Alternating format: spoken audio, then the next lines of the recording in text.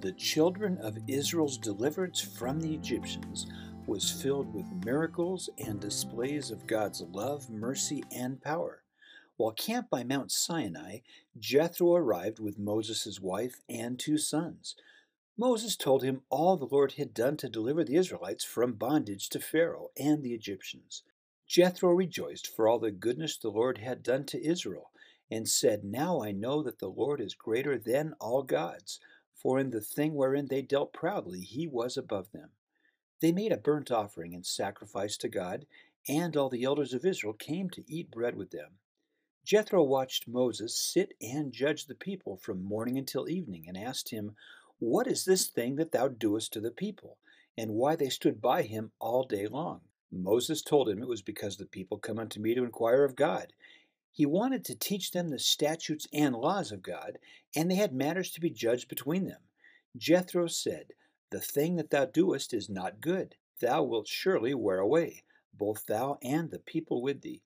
He told Moses that this burden was too heavy for him to take upon by himself. We don't know exactly how big the camp of Israel was, but it could have been over 1,000,000 people. Jethro told Moses, "I will give thee counsel, and God shall be with thee." He said that Moses represented the people before God. He should teach them ordinances and laws and show them the way they must walk and the work that they must do. This would teach them how to find revelation for themselves to meet their own needs and that of their families. He told Moses to find able men of truth who fear God and hate covetousness, and place them over the people to be rulers of thousands, hundreds, fifties, and tens. These would judge the people in small matters, while Moses judged the hard causes. Moses hearkened to Jethro's wise counsel and did all that he said. Jethro went back home, and Moses' burden was now eased by following the wise counsel of his father-in-law.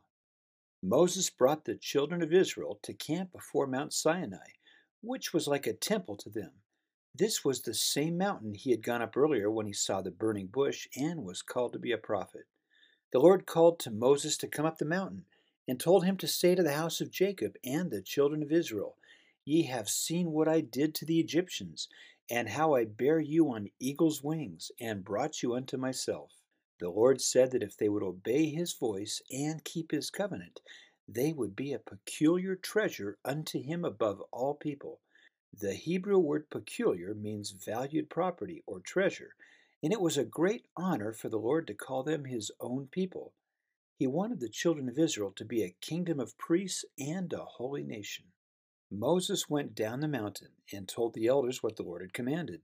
They answered together, "All that the Lord hath spoken we will do."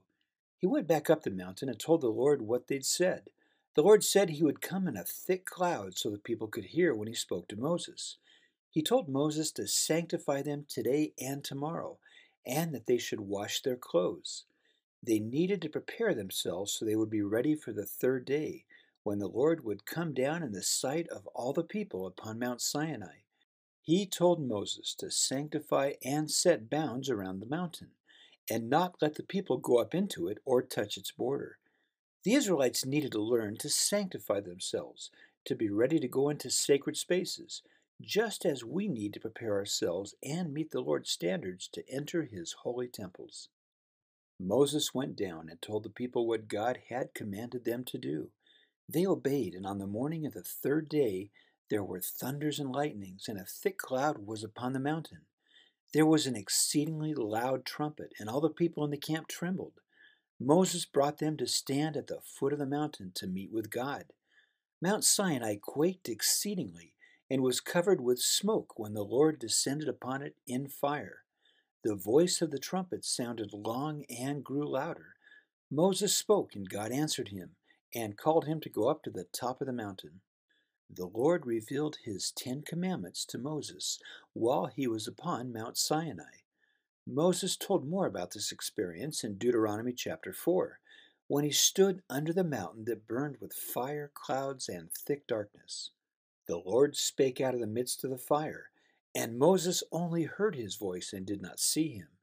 The Lord declared his covenant, and wrote with his very finger his commandments on 2 tablets of stone. He said, "I am the Lord thy God, which have brought thee out of the land of Egypt, out of the house of bondage." The Lord summed up the first four commandments in Deuteronomy chapter 6, verse 5. Thou shalt love the Lord thy God with all thine heart, with all thy soul, and with all thy might. The first commandment is, Thou shalt have no other gods before me. There is only one God for everyone, and he loves and wants all of his children to be happy. The second commandment is, Thou shalt not make unto thee any graven or carved image, or any likeness of anything that is heaven above, in the earth beneath, or that is in the water under the earth. Thou shalt not bow down to them or serve them, for I, the Lord thy God, am a jealous God, visiting the iniquity of the fathers upon the children unto the third and fourth generation of them that hate me, and showing mercy unto them that love me and keep my commandments. The Hebrew word for jealous means to possess sensitive and deep feelings. We offend God when we serve other gods and have higher priorities in our life than serving Him. We must look closely at what we devote our time, money, and energy to. The third commandment is, Thou shalt not take the name of the Lord thy God in vain. The Lord will not hold him guiltless that taketh his name in vain. We should never speak God's name in any way other than to worship or show reverence to him. We must also not misuse God's name or use it to do evil works that may keep others from coming to him.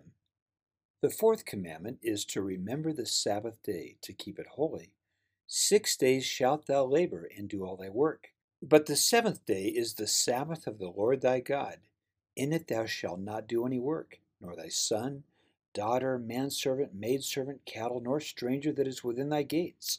In 6 days the Lord made heaven and earth, the sea and all that in them is, and rested the seventh day. Wherefore the Lord blessed the Sabbath day and hallowed it. This is a holy day to keep ourselves unspotted from the world. All of God's creations are to rest on the Sabbath day and worship the Creator. The Lord summed up the other 6 commandments in Leviticus chapter 19, verse 18. Thou shalt love thy neighbor as thyself. The fifth commandment is to honor thy father and thy mother, that thy days may be long upon the land which the Lord thy God giveth thee. This is the only commandment that gives the reason for obeying it along with the promise. The Greek word honor means to bring honor to or obey in righteousness, and to see someone's worth or value.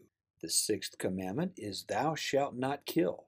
Most Bible translations clarify this as murder, by taking a human life in a deliberate, illegal, or immoral way.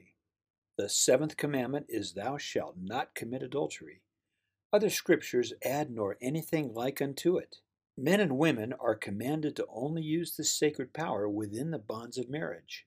We ennoble or debase ourselves depending on how we choose to use it.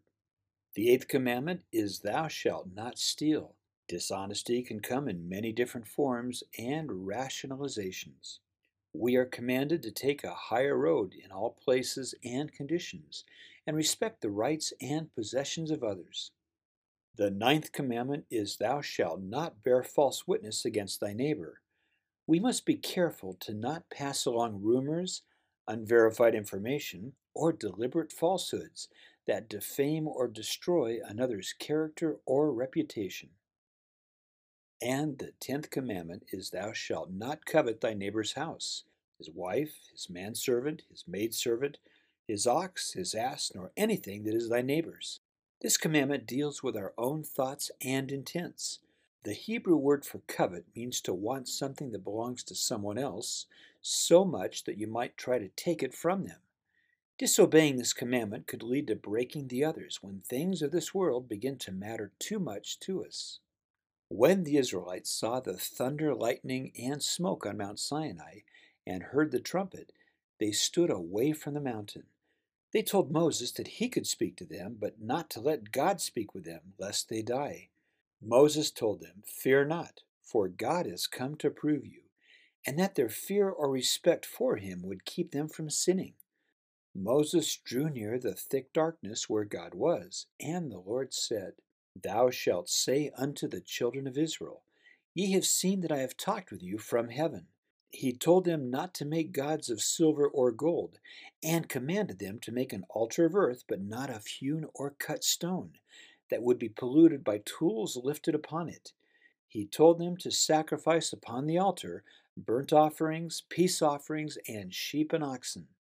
The Lord said he would come to them in all places where he records his name and would bless them. The Ten Commandments give us a foundation for righteous living. Jesus Christ told his disciples in Matthew chapter 22, "Thou shalt love the Lord thy God with all thy heart, with all thy soul, and with all thy minds." This is the first and great commandment, and the second is like unto it. Thou shalt love thy neighbor as thyself. Heavenly Father wants all of his children to be happy. His commandments are expressions of his love and mercy to us, and an opportunity for us to show our love to him by obeying them. And this is Exodus chapters 18 through 20 in the Old Testament. Look for hidden images located throughout the video. You can download a coloring page and activity puzzles for each section on Etsy at PonderFun. Visit our new PonderFun.com website and Facebook page to find more fun things to do, and you can listen to these as a podcast. Please like and share these videos with anyone you think might enjoy them.